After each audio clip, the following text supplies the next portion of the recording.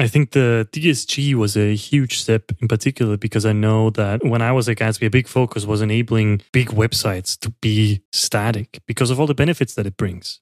But when you have tens of thousands or even hundreds of thousands of pages, you have tens of thousands or hundreds of thousands of pages. You know what I mean? Like, there's no arguing that. Like, you just have that many pages. And when you have that many pages, builds are just going to take a while. Like, you don't have an option. It is going to take a while. And so I think DSG was a beautiful solution to that. It essentially mixed the benefits of fully going SSR and rendering on every request with the benefits of static websites where it's like, it's super fast once it's built.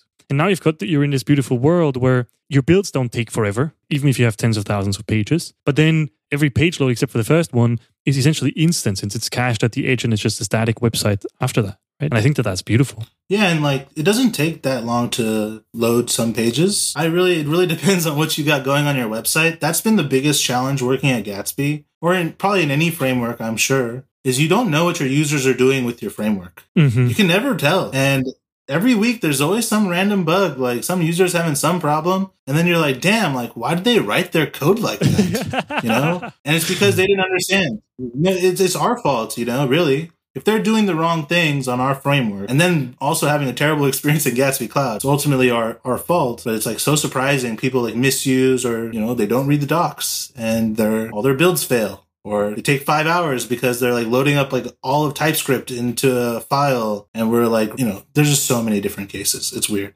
Yeah, that also was something that stuck with me from Gatsby was that Gatsby does so much for people that they end up doing even more with it, right? And they end up doing so much with it that you're like, what are you doing here? Like this is not how we intended this to be used. And you have to be really careful to design abstractions really well so that people don't end up falling into foot guns. And I think actually Gatsby's now struck a beautiful balance there. Yeah, we once had like a customer that had like 500,000 pages on their site, and it would take like 10 hours to build, and we time out builds after an hour and a half. So we had to like give them a special timeout window, and then they had to promise to us that they would only build the site like 3 times a month. And like with DSG and all the improvements we've made, like they were able to defer most of those pages and actually can build at a higher frequency than what they want. So I think we're moving in the right direction.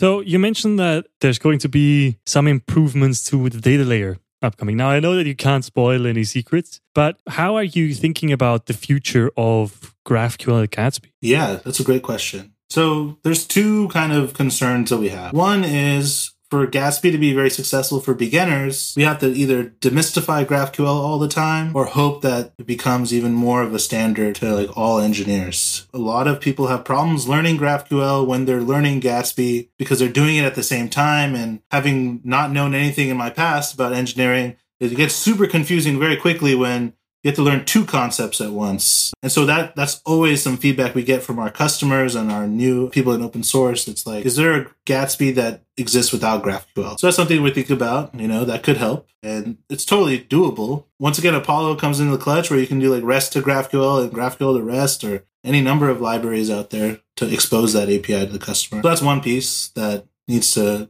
change and get better. The second part is, if we are going to double down on GraphQL, then we need to have less foot guns all the time. And that's the problem with the plugin ecosystem, is without the right like governance on how the plugin is built, what utility functions are shared with these plugins, right? You can't guarantee the same quality of every plugin then, because no one's writing it the same way. Even internally at Gatsby, we own a bunch of source plugins. They don't all look the same, and that's confusing to the developers out in the ecosystem trying to make their own. It's confusing to us because we don't know how to debug it the same way. And when mysterious errors happen from some source plugins that we do not know, it's like the biggest Sherlock Holmes case to figure out what the bug is. It's not like we don't have like the intuition built up because nothing's the same, right? And so that's the second part. If we're going to double down on GraphQL, then this whole ecosystem of Gatsby, the Gatsbyverse, we got to start doing some things opinionated. Like, this is what you do. This is the best way to source data. This is the best way to render a page. Kind of like the Angular way of doing things, where you just tell people what to do and you say, okay, that's the way it is,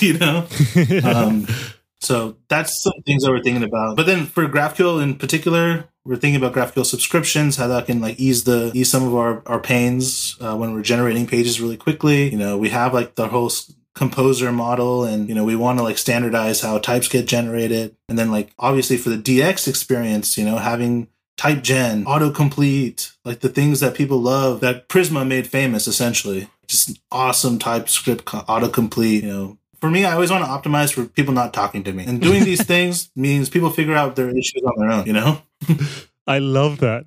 I optimize for people not talking to me. I love it. I think that's beautiful. I think a lot of what you just mentioned, Gatsby's biggest strength is for sure its community, but equally it's also its biggest weakness because you have so many plugins that are all built in so many different ways that do so many different things that it's just really can be really difficult to debug what is going wrong with your website. And I think that's a strength because none of these plugins would exist without the community, right? And the community is freaking awesome. But equally, it's also a big weakness because it's like, I don't know where things are happening. There's so many layers here. I'm glad that you're thinking about this and I love hearing all of that.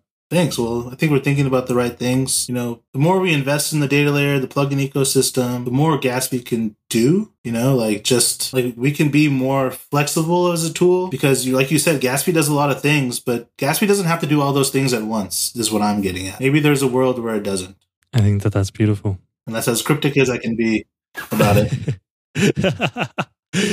Rightfully so, right? Like you can't spill any of the secrets, but I appreciate you opening up this much to our listeners.